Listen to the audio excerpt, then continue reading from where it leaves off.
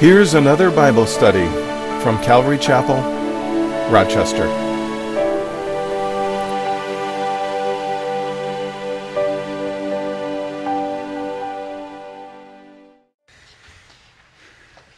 Hey, if you have your Bibles, why don't you turn to Acts chapter 17, as we're working our way through the book of Acts. Acts chapter 17. Let's go, Lord, in prayer. Father, we do come before you this morning. Lord, we are grateful for your salvation. Lord, we are so grateful that you, Lord, intervened. Lord, you came into our situation, into our history, into our life. And Lord, you saved us. And Lord, I thank you for that. Thank you for your intervention in our hearts and in our lives. Lord, this morning, as we look at how the Apostle Paul and others with him traveled about, Lord, that how the Holy Spirit just worked through him to reach people that had no idea even who you were. And Lord, as we read through this, we recognize that, Lord, that happened to us. Lord, you got a hold of us. You pursued us, and so we're so grateful for that. Lord, we want to pray for those that are being persecuted for their faith. Lord, we pray that you would be with them, protect them, provide for them and their loved ones.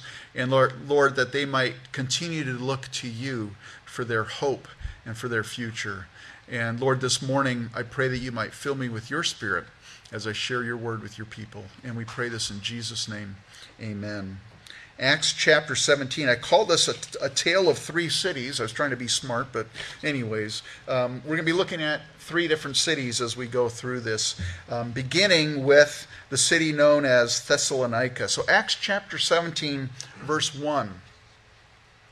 Now, when they had passed through Amphipolis and Apollonia, they came to Thessalonica.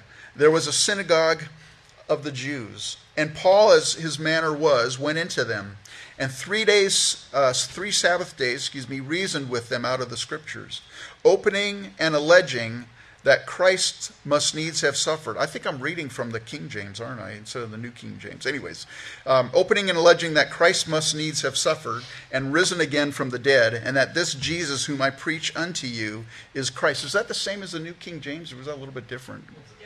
All right. I have those in my notes. I'm gonna follow along in my Bible, because I'm like, this is not what I studied. Actually, it is, but it just...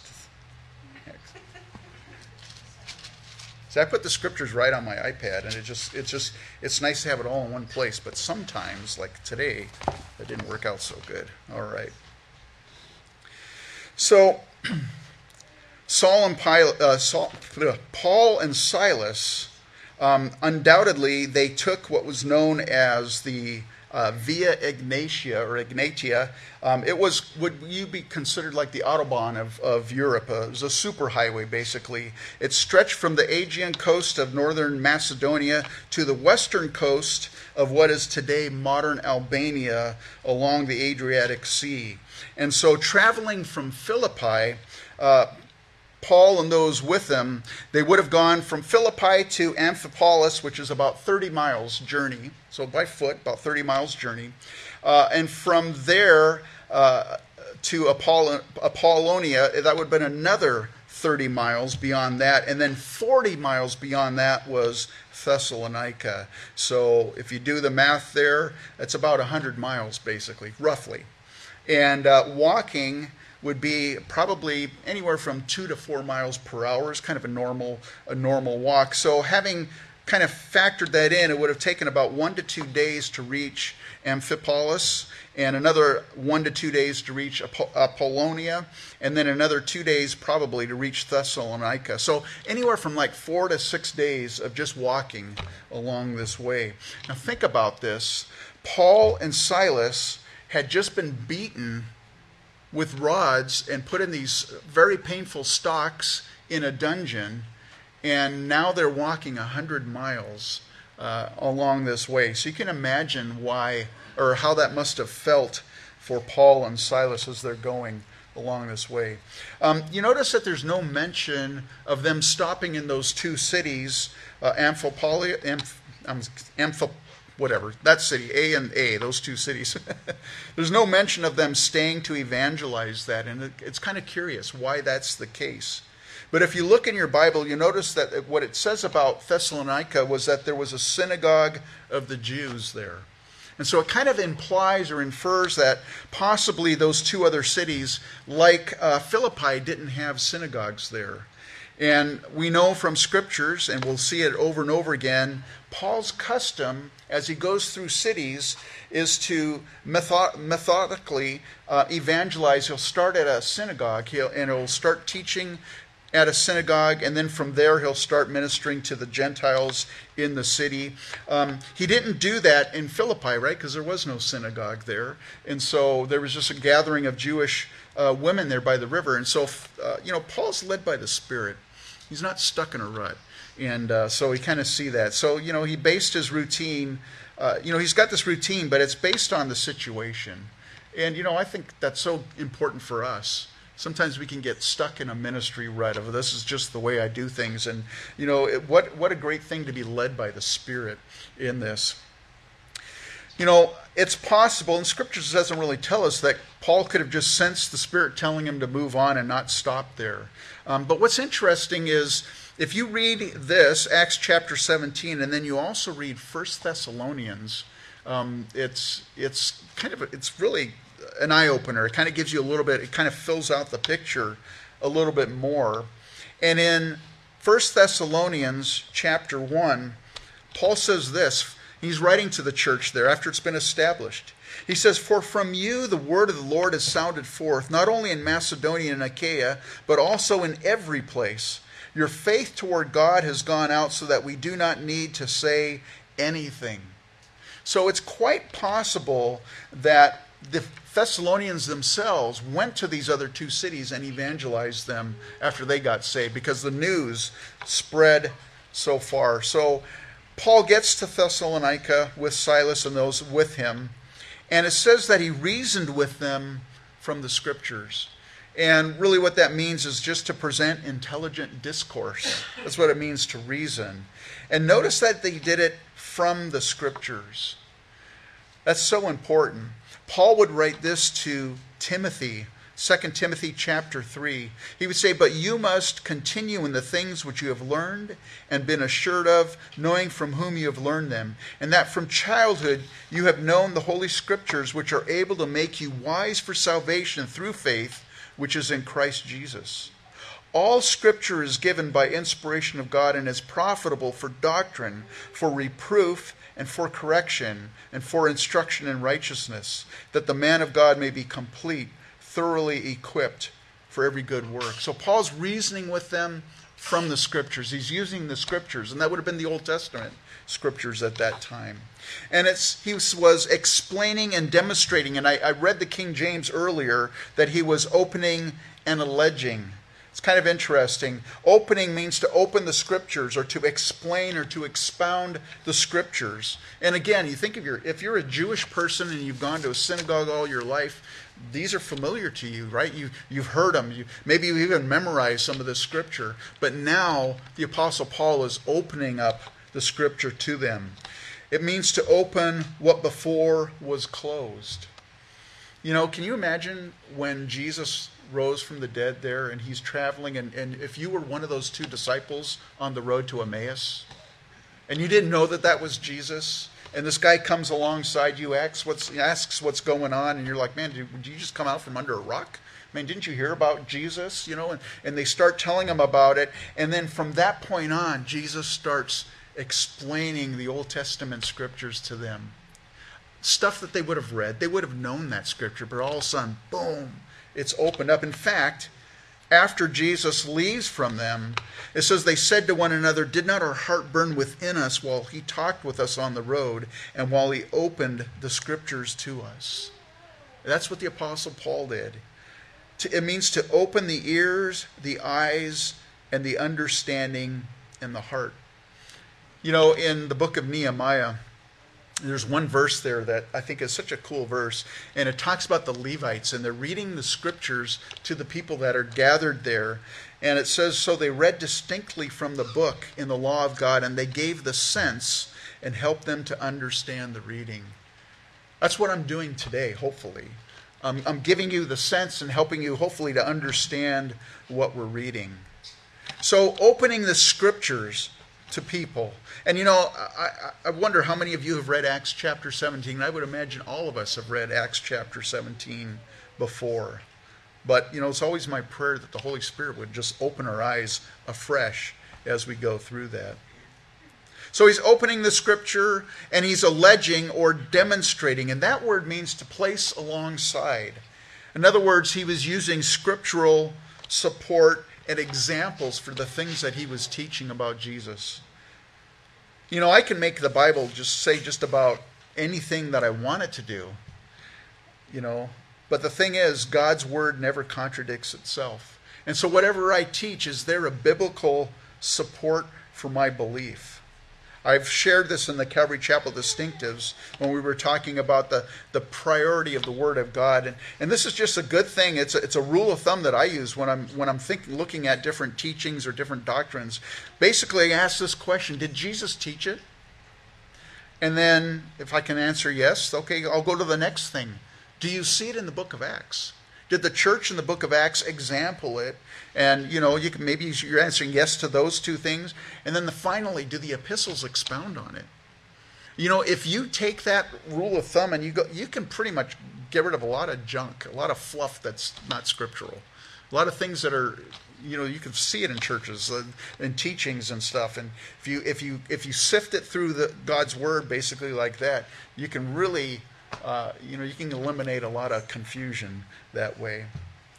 So Paul and Silas, they're in the synagogue, and for 3 Sabbaths, they're opening the scriptures to the people there. Now, we don't know how long the men stayed there in Thessalonica, but what's interesting is Paul would write to the Thessalonians later in chapter 2, verse 9. He'd say, "For you remember, brethren, our labor and toil, for laboring night and day, that we might not be a burden to any of you, we preach to you the gospel of God." Night and day, preaching the gospel. In the letter to the Philippians, Paul writes this in chapter 4, verse 15. "Now you Philippians know that in the beginning of the gospel, when I departed from Macedonia, no church shared with me concerning giving and receiving, but you only. For even in Thessalonica, you sent aid once and again for my necessities." So Paul was not a burden to the Thessalonians. He was just ministering alongside, but he was being supported by the believers there in Philippi. And it says once and again that they sent aid. So again, we don't know how long. I don't know that it was just 3 weeks that they were there in Thessalonica, but we do know they spent 3 weeks teaching in the synagogue. Verse 4 says, "And some of them were persuaded." And what that's referring to is the Jews. "And then a great multitude of the devout Greeks, and not a few of the leading women." And that would have been proselytes, Gentiles that were seeking God. They were seeking Judaism, and they would have come to the synagogue to search the scriptures. And so it says some of them were persuaded, and a great multitude of the devout Greeks and not a few of the leading women joined Paul and Silas. As evidenced in 1 Thessalonians, if you read that, many Gentiles came to faith in Christ there. It was a large Gentile church there in Thessalonica. We'll actually find out in Acts chapter 20 the names of 2 of the guys, Aristarchus and Secundus, because they're going to join Paul in his mission journeys. But it says not only that there was a great multitude of the devout Greeks and not a few of the leading women. And again, I mentioned that those were Gentile proselytes. But there was also a lot of pagan idolaters that came to faith, and you can read that in 1 Thessalonians. It's interesting when it says not a few of the leading women. It's kind of a weird way to say it, but that means a lot of leading women. It's just kind of the weird way the Bible says that. I like what the late Pastor Jack Arnold said. He said the gospel had a real appeal to women, especially women of the upper classes who were prominent citizens in the Greek cities. There is a reason for this magnetic appeal Christ had to women. These were educated women who knew the Greek philosophies and had been in the religious cults. They knew that these man-made philosophies were empty, vain, and dead, offering nothing for the inward spirit. These philosophies and mystery cults were totally humanistic, full of voluptuous and degrading sexual practices, which left these women devastated and filled with self-loathing. They were disgusted with free sex, and they turned to Jesus Christ for forgiveness, who in turn gave them a sense of self-worth and value as human beings. That's Pastor Jack Arnold. I heard a story that he was preaching and he was talking about heaven, and he died right when he finished preaching about heaven, and he's there in the presence of the Savior now. Fascinating. I hope I don't do that this way. Well, I mean, whatever. But when I was reading that, I was thinking about that. These leading women who were educated, they knew all the Greek mythology and everything. And, Rome was a very decadent society. And, as we were talking about the Jesus Revolution earlier, all these hippies coming to faith in Christ. One of the things that was rampant in the early 60s was basically free sex, right? Open sex. Who needs to be married? We can just, be with anybody we want.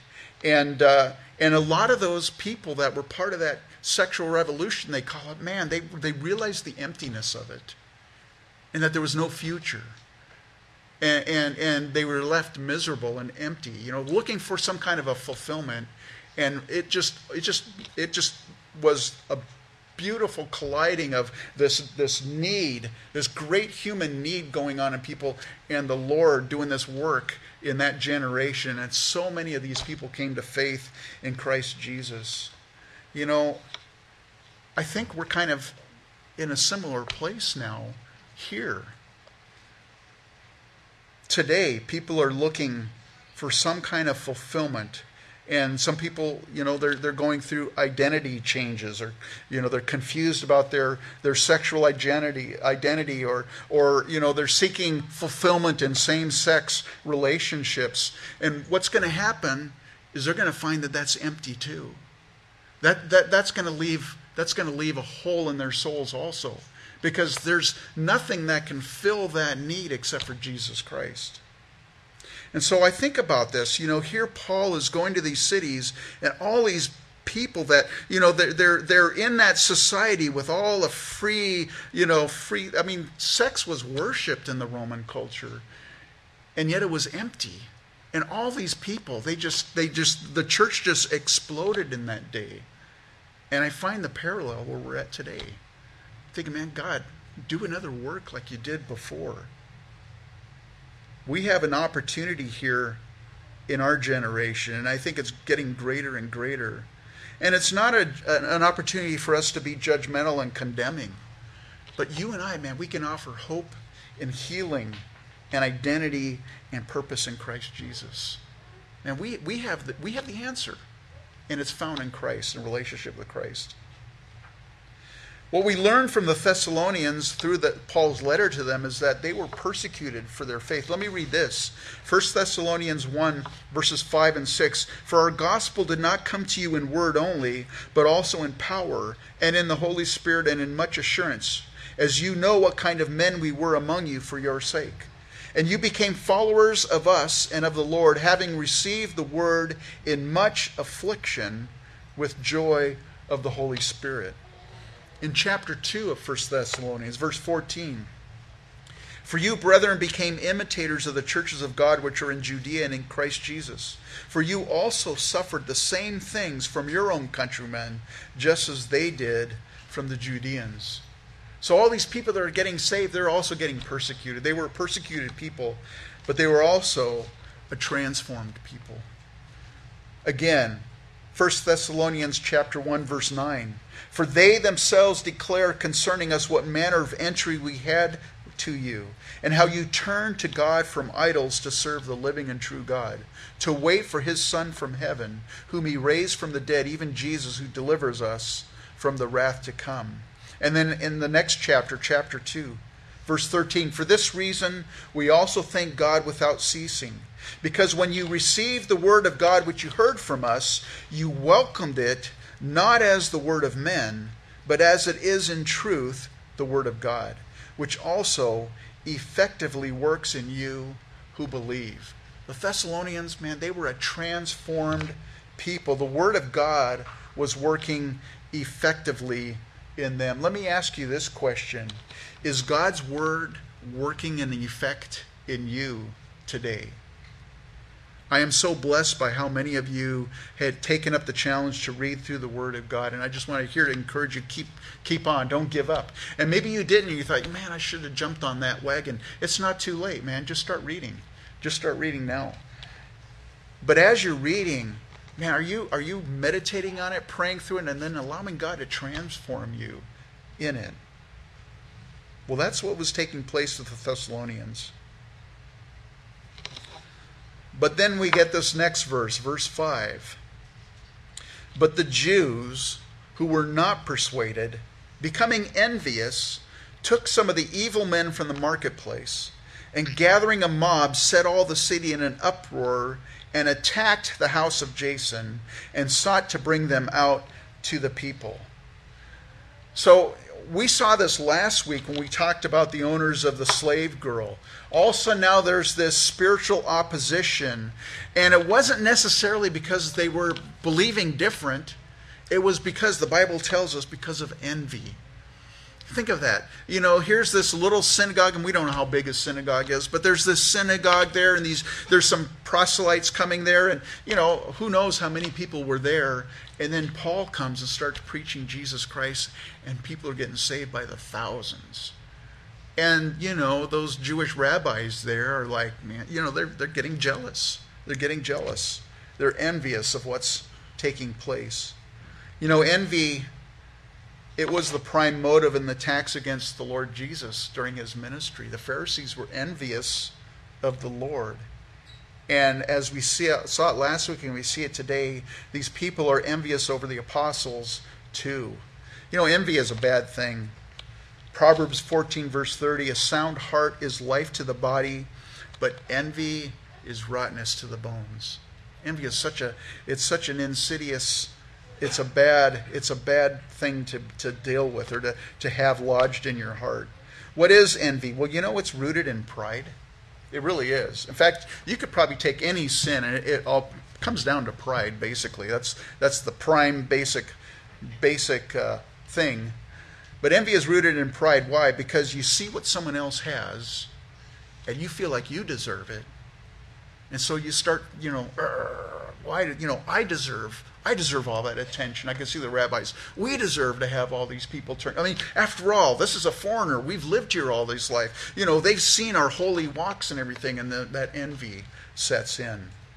And you know, if you and I don't address envy in our own hearts, what happens next is it turns to malice towards someone.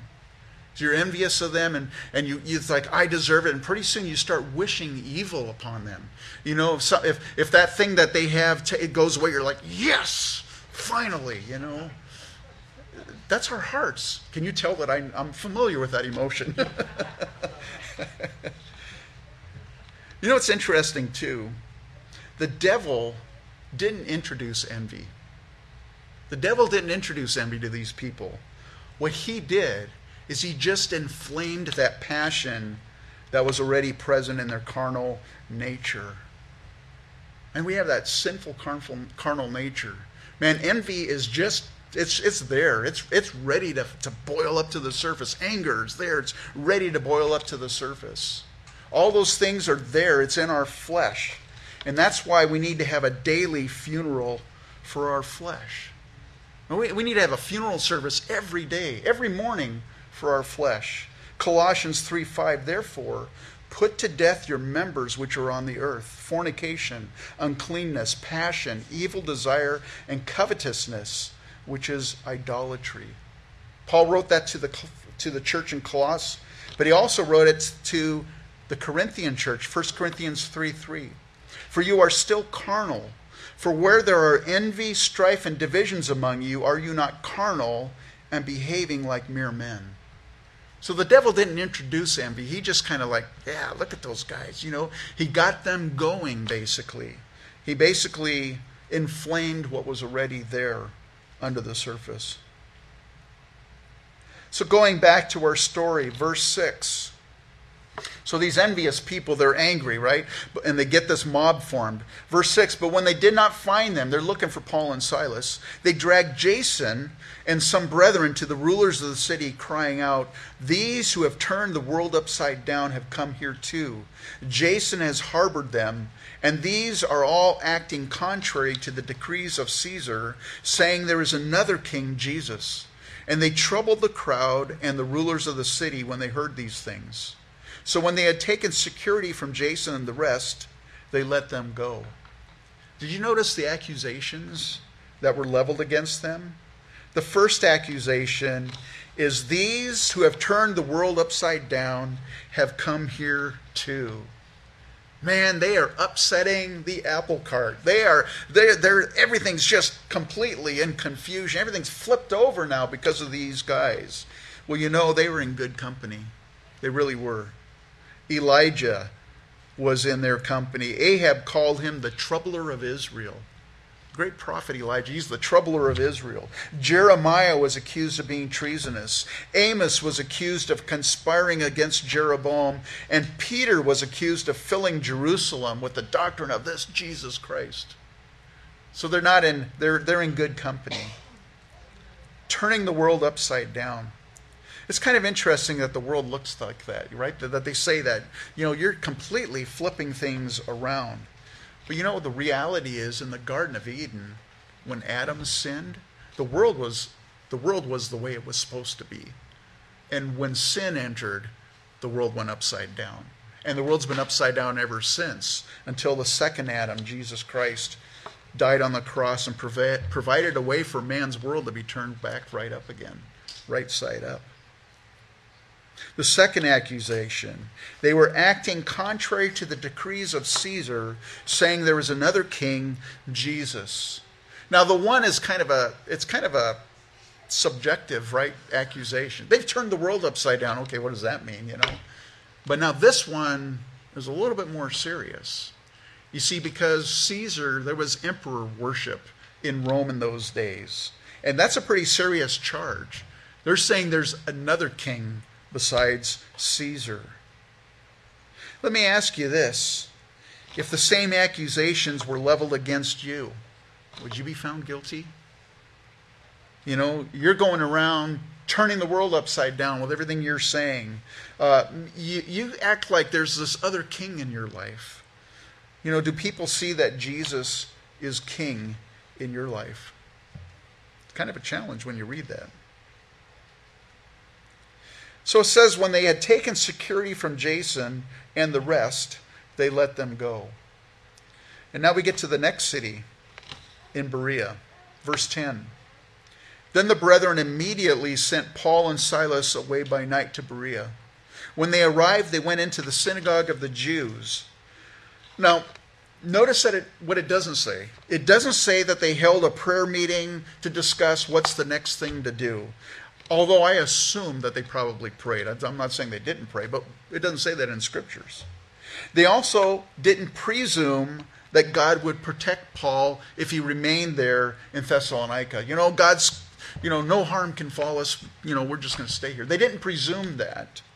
They basically just made a decision based on prudence.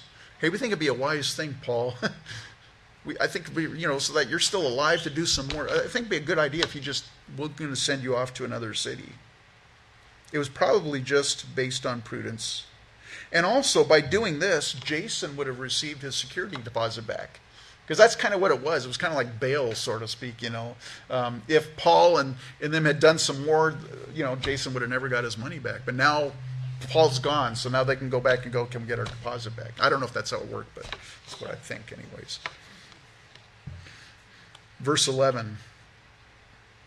Now, speaking about the Bereans, and I'm sure a lot of you are familiar with this passage of Scripture.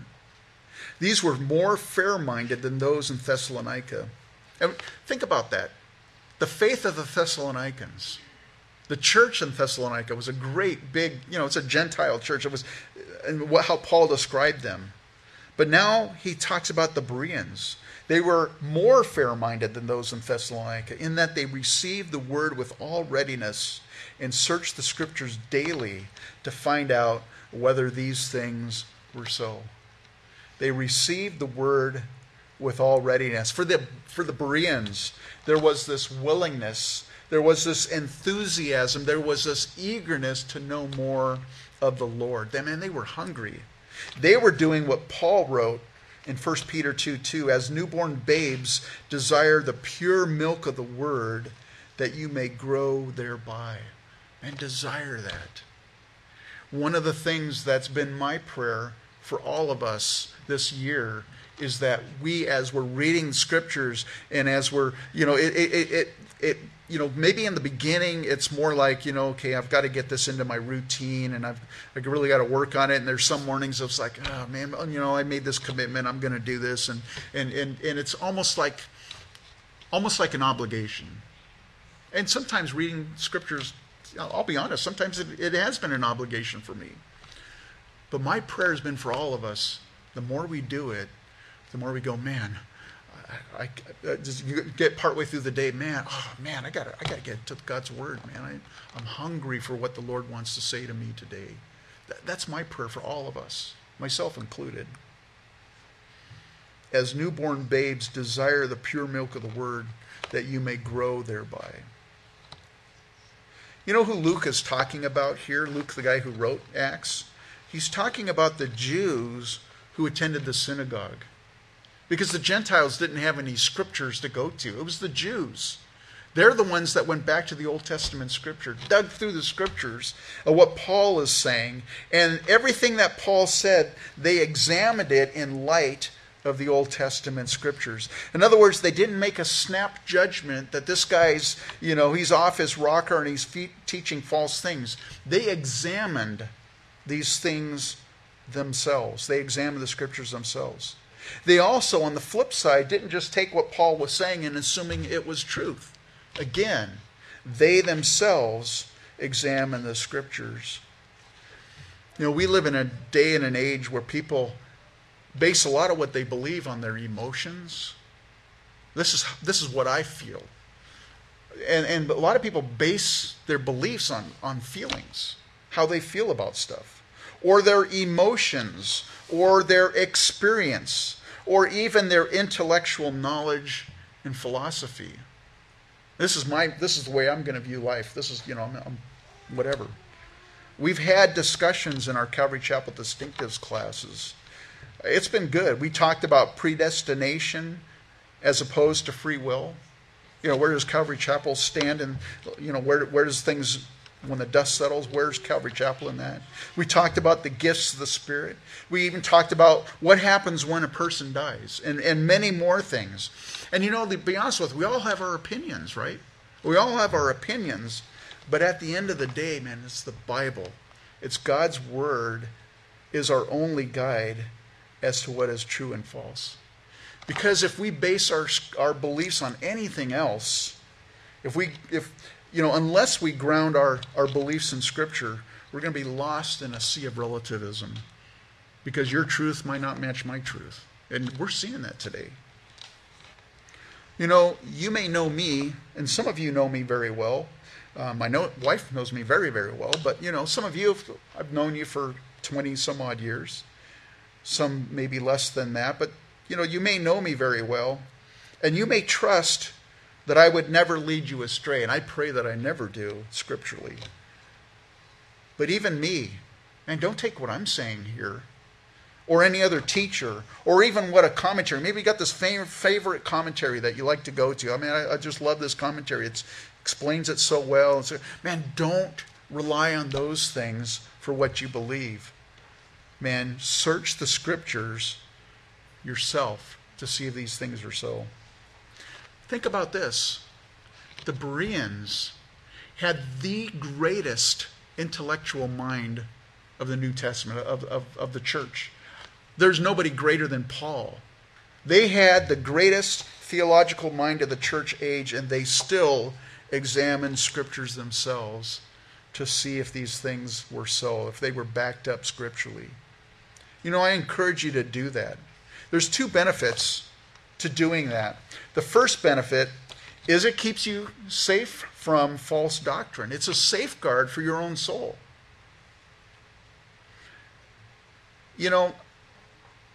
I remember one time that Teresa and I were sharing the gospel with a relative of hers who grew up in the Catholic Church. And he basically said, he heard what we said, but he basically said, I just rely on what the priest tells me. Wow. Can you imagine that?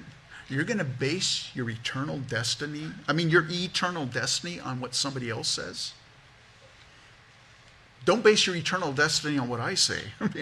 Think about it. This is serious. Your future forever and ever and ever is based on what somebody else says. Man, you need to be responsible. You are responsible for you.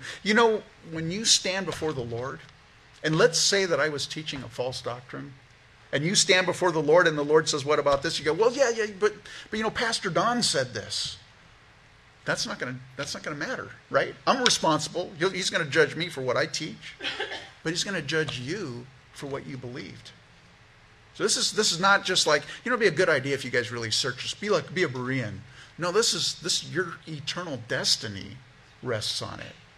You got to know what you believe. You have to know what you believe, because you're going to be responsible yourself. So that's the first benefit. It safeguards your own soul. The second thing is when you discover truth from God's word, man, it becomes your truth. I can't emphasize that anymore. It's so important.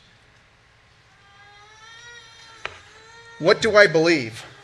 Not what does a well-known teacher believe? I really trust this guy. I like how he says things. What do you believe? There was a time I grew up in a denomination that had a different eschatological end times view or beliefs about the end times. And it's interesting because growing up, I used to question. I'd question my parents a lot. I'd question people at church. I'm like, what about this thing? And they'd give me this thing, and I'm like, okay. But for some reason, it just didn't settle with me about their belief about the end times. And it's almost like, well, this portion of Scripture, you can't really take that literal. It's symbolic. So you can't take that literal, and that was just kind of applied in those days. We're much further along down the road here and stuff, and it got to the point where I'm like, man, I need to know what I believe, and I did that. The rapture of the church, that was something for me. I was like, what do I believe? Not what does Pastor Chuck Smith or what does any other famous pastor. What do they believe? What do I believe? I want to know. And so for me, that's just one example. Man, I searched the Scriptures and I prayed and I read through it and I did my own study. It's not like, well, I'm going to get a book on this and see what they. No. I did it myself. And I tell you what, God honored that. And I have what I believe based on what I feel the Lord showed me. That's for me. It's my truth now because I own it. Because I could go back and go, well, this is why I believe what I believe. It's so important. I want to encourage you folks, don't be a lazy Christian. There are a lot of lazy Christians in this generation today. They just listen to some teacher on the radio or maybe their favorite teacher on the internet. Or they come here on Sundays and they just listen to me, and then the rest of the week they don't do anything more. I'm not following you guys around. I'm not saying, well, the odds are there's people here that the only time they crack open the Bible is right here. I just know it. I mean, we're humans, right? Don't be a lazy Christian. Don't let this be your theme song. Where he leads us, we will follow. What he feeds us, we will swallow. Don't let that be. Man, be a Berean. And notice what it says, that they did this daily. So in other words, they didn't just read even devotionally daily. That's what I've been encouraging us to do, is read devotionally daily. But they also studied it daily. Man, they dug into it. So important. Verse 12. Therefore, many of them believed, and also not a few of the Greeks, prominent women as well as men. But when the Jews from Thessalonica learned that the word of God was preached by Paul at Berea, they came there also and stirred up the crowds. Then immediately the brethren sent Paul away to go to sea, but both Silas and Timothy remained there. So those who conducted Paul brought him to Athens, and receiving a command for Silas and Timothy to come to him with all speed, they departed. And so now the third city, Athens. Verse 16. Now while Paul waited for them at Athens, his spirit was provoked within him when he saw that the city was given over to idols. Therefore he reasoned in the synagogue with the Jews and with the Gentile worshippers, and in the marketplace daily with those who happened to be there. Athens, a very famous ancient city. It was home to the most renowned philosophers in history, Socrates, Plato, Aristotle. I have another quote from Pastor Jack Arnold describing Athens. He says, Athens was the academic and cultural center of Greece and the whole world. The political and commercial power of Greece had moved to Corinth, but Athens, named after the goddess Athene, still remained the intellectual capital of the world. No city in the ancient world was more distinguished for philosophy, learning, and the arts than was Athens. However, when Paul came to Athens, its glory was fading fast, for it was living on its laurels. It had become a decadent pagan city given over to this pure speculative philosophy, having itching ears for some new truth or experience. The Bible says in the last days there are going to be people who have itching ears. They're going to accumulate teachers. They're going to gather teachers. How did you know about the internet? I've got my podcast. Teachers that can tickle their ears, what they want to hear. It's been said that there were over 30,000 statues and shrines to idols in Athens. In fact, there's an ancient quote, I don't know who it was, but one of their ancient writers said this: it's easier to find a god in Athens than a man. I mean, it's serious. Jack Arnold goes on to say this: it's interesting to note that in this city of philosophy, there was the most rampant idolatry. I mean, this was the intellectual capital of the world, and yet it was rampant with idolatry.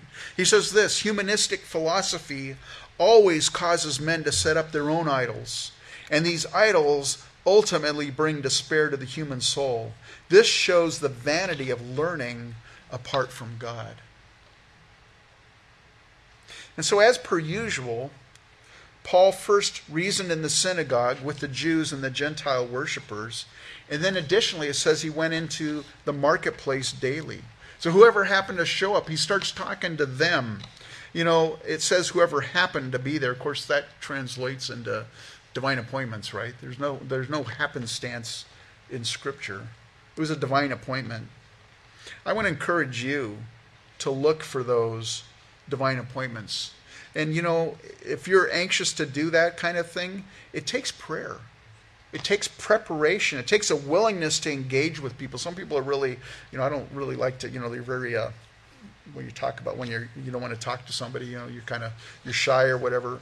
It takes a willingness to engage, and it also takes a preparation, reading scriptures. Ask the Lord, show me something today. Being willing to share your testimony. You might be afraid if I start sharing with someone, they're gonna poke holes in my thinking. That's possible. But no one will ever argue with your testimony, right? It's your testimony. They can't. You can share your testimony with people. And so, pray. We've done this several times. My wife does this a lot. We're just talking to someone, find out something that's going on in their life, and then she'll just say, hey, can we pray for you? It's amazing. We've never had anyone say, no prayers. Who knows if they even believe or anything, but they're like, yeah, you can do that. Man, we get to invade their space with the gospel of Jesus Christ through prayer. That's an awesome thing. So you can just pray with people. Ask them a question. Hey, tell me about yourself or whatever. That's what Paul was doing. Don't miss those daily opportunities to converse in the marketplace. Verse 18. Then certain Epicurean and Stoic philosophers encountered him, and some said, what does this babbler want to say? Others said, he seems to be a proclaimer of foreign gods because he preached to them Jesus and the resurrection. So we have these two groups of people in Athens, right? The Epicureans and the Stoic philosophers. The Epicureans, they would be kind of like the atheists of their day. They denied the existence of God. They denied that there was life after death. And what's the result if you believe that? There's no God, there's no life after death. Materialism. He who has the most toys wins, right? You've seen that bumper sticker before? The result is materialism, whatever brought you sensual fulfillment. Their goal was the gratification of the senses, both physically and sexually. You get the most out of life because once you're dead, man, that's it. You cease to exist. Their motto was eat, drink, and be merry, for tomorrow we die. That's the Epicureans. Then we have the Stoic philosophers. The Stoics would be, well, they were pantheists. In other words, everything is God. God is everywhere, and everything is God. They'd be like the New Agers of their day. For them, pleasure was not good, and pain was not evil. Their emphasis was on personal discipline and self-control. They were self-made people, you know. As a result, they were self-sufficient. They were unmoved by inner feelings or outer circumstances. They were apathetic to what was going on around them, showing or feeling no interest, enthusiasm, or concern. Their motto probably would have been, hey, just grin and bear it. Verse 19. And they took him and brought him to the Areopagus, saying, may we know what this new doctrine is of which you speak? For you are bringing some strange things to our ears. Therefore we want to know what these things mean, for all the Athenians and the foreigners who were there spent their time in nothing else but to either to tell or to hear some new thing. The Areopagus, this is what Vincent says about it. Speaking about the hill of Mars, that's where the Areopagus, you know what I'm talking about, where that place was. The seat of the ancient and venerable Athenian court, which decided the most solemn questions connected with religion. Socrates was arraigned and condemned here on the charge of innovating on the state religion. It received its name from the legend of the trial of Mars for the murder of the son of Neptune. The judges sat in the open air upon seats hewn out in the rock and on a platform ascended by a flight of stone steps immediately from the marketplace. So this is right above the marketplace. It says there, for all the Athenians and the foreigners who were there spent their time in nothing else but either to tell or to hear some new thing. What's the latest? You may have heard this before. It's kind of cliche, but it's good. If it's true, it's not new. And if it's new, it's probably not true. These guys were doing the original Trivial Pursuit up there on Mars Hill. You know, they just wanted stuff. You know, Paul spoke to Timothy. 2 Timothy 2 verse 16 says, but shun profane and idle babblings, for they will increase to more ungodliness. Sometimes we can get into these conversations like, okay, what does this have to do with eternity? Paul said this to the church in Colossae, chapter 4, verses 5 and 6, walk in wisdom towards those who are outside, redeeming the time. Let your speech always be be with grace, seasoned with salt, that you may know how you ought to answer each one. Verse 22. Then Paul stood in the midst of the Areopagus and said, men of Athens, I perceive that in all things you are very religious. For as I was passing through and considering the objects of your worship, I even found an altar with this inscription, to the unknown God. Therefore the one whom you worship without knowing, him I proclaim to you. Very interesting how he speaks here. First thing he says, I perceive that in all things you are very religious. You know, Paul complimented them basically where he could. You know, the quickest and easiest way to close off communication with someone you're trying to share the gospel with is to attack and offend. That's the easiest way. You may be right in what you're saying. You know, Muhammad was, you know, whatever you say about it. You know, you're probably right. But I can guarantee you're going to the wall's going to go up right away. Paul didn't do that. Paul didn't denounce their humanistic philosophy as wrong as it was. He didn't denounce it. Think about this. Paul's walking around. He's basically sightseeing while he's waiting for these other guys to show up. And I can imagine as he's walking around, he's praying, Lord, show me, how can I reach these people? And then he sees that one statue to the unknown God. They had a shrine to an unknown God. And just in case they missed this one, Paul, just in case they missed one, because they had like 30,000. And so Paul says that I'm going to introduce you to that God that you don't even know his name, but I'm going to tell you. In reality, they missed the one God. He says, the one whom you worship without knowing, him I proclaim to you. Can you imagine? They're like, oh, wow. Because they knew about these idols. It would have got their attention in a big way. Verse 24. God who made the world and everything in it, since he is Lord of heaven and earth, does not dwell in temples made with hands, nor is he worshipped with men's hands as though he needed anything, since he gives to all life, breath, and all things. So to the atheists, he is saying there is a God, and he's the creator of heaven and earth. And he is immense. To the pantheists, he exists outside of creation. They're saying everything in creation is God. No. He exists outside of creation. He is self-sufficient. He does not need anything from his creation. He's the provider. He gives all to his creation. In fact, he quotes this. He's the one who gives us life and breath and all things. James writes this, chapter 1, verse 17, every good and perfect gift is from above and comes down from the Father of lights, with whom there is no variation or shadow of turning. Verse 26, and he has made from one blood every nation of men to dwell on all the face of the earth, and has determined their pre-appointed times and boundaries of their dwellings, so that they should seek the Lord in hope that they might grope for him and find him, though he is not far from each one of us. For in him we live and move and have our being, as also some of your own poets have said, for we are also his offspring. So for the pantheists, God was not a person. He's like this inanimate, he's this force, right? He's an impersonal force. But what Paul is saying, God is a person, and you can have a relationship with him. He is involved directly in human affairs. Warren Wiersbe quoted this. Paul quoted from the poet Epimenides, for in him we live and move and have our being. Then he added a quotation from two poets, Aratus and Cleanthes, for we are also his offspring.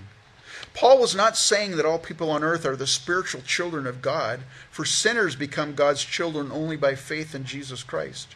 Rather, he was affirming the fatherhood of God in a natural sense, for man was created in the image of God.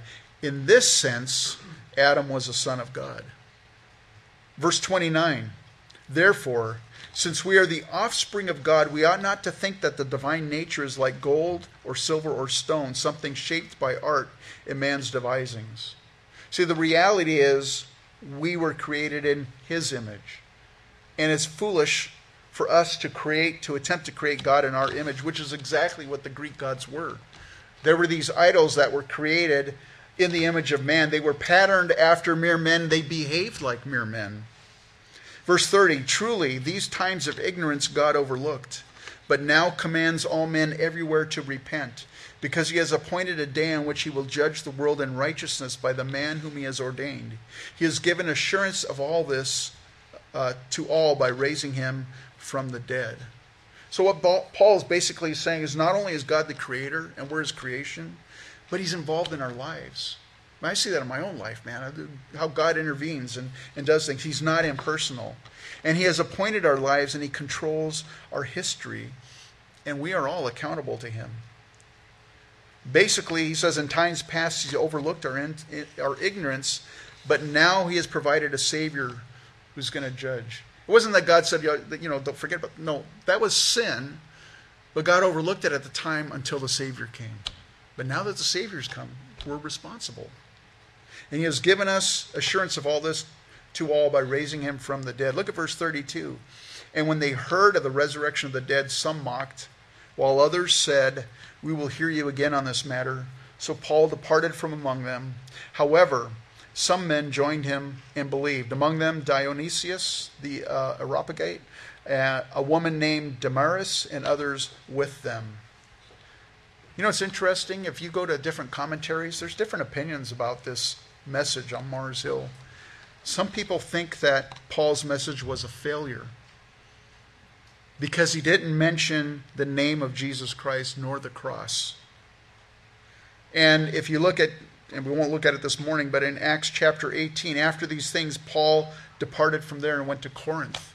And if you were to read 1 Corinthians chapter 2, Paul is going to say this, "And I, brethren, when I came to you, did not come with excellence of speech or of wisdom, declaring to you the testimony of God. For I determined not to know anything among you except Jesus Christ and him crucified. I was with you in weakness and in fear and in much trembling. And my speech and my preaching were not with persuasive words of human wisdom, but demonstration of the Spirit and of power, that your faith should not be in the wisdom of men, but in the power of God." So just after that, Paul said, "This is how I came to you, Corinthians." And people would look back and say, "Well, you know, that's just the opposite of what Paul did there on Mars Hill." But when I look at verse 32, it seems like Paul was interrupted as soon as he mentioned the resurrection of the dead. There's two responses. First of all, they were mocking the foolishness of the resurrection. And the second thing was apathy. We'll hear you again on this matter. You know, Paul had been in the synagogue, right? At the beginning of the chapter. He was preaching Jesus to the crowds there and speaking to them of the resurrection. And I think it's quite possible Paul was preparing to start sharing about Jesus by name and the cross. But as soon as he mentioned the resurrection of the dead, I think he got cut off. Again, Paul was a man led by the Spirit. And maybe he sensed in his spirit, you know, I'm throwing pearls to swine. It's possible. I don't think he wanted to debate human philosophy with them or continue quoting Greek poets. I think he just sensed a closed door. You know, there's some people that say, you know, Paul learned a lot. That was a mistake. There was only a couple people that came to faith, you know, that are mentioned. There's a few people. You know, he went to Thessalonica and, you know, who knows how many hundreds and maybe thousands of people come to faith. So, you know, Paul, he kind of went this philosophical route, and there wasn't very many people responded, and so he learned his lesson and he came to Corinth, and I'm just going to preach Christ and him crucified. You know, that's possible. I'm not saying that that's wrong. But I'll tell you this, it's wrong to judge the success of his message based on the outcome. It's wrong of how many people responded. You know, Jesus said in Luke 15:10, "Likewise I say to you, there is joy in the presence of the angels of God over one sinner who repents." Just one person comes to faith. And there was more than one person. We have to be so careful not to judge ministries based on numbers. It's a human tendency, but we have to be careful not to do that.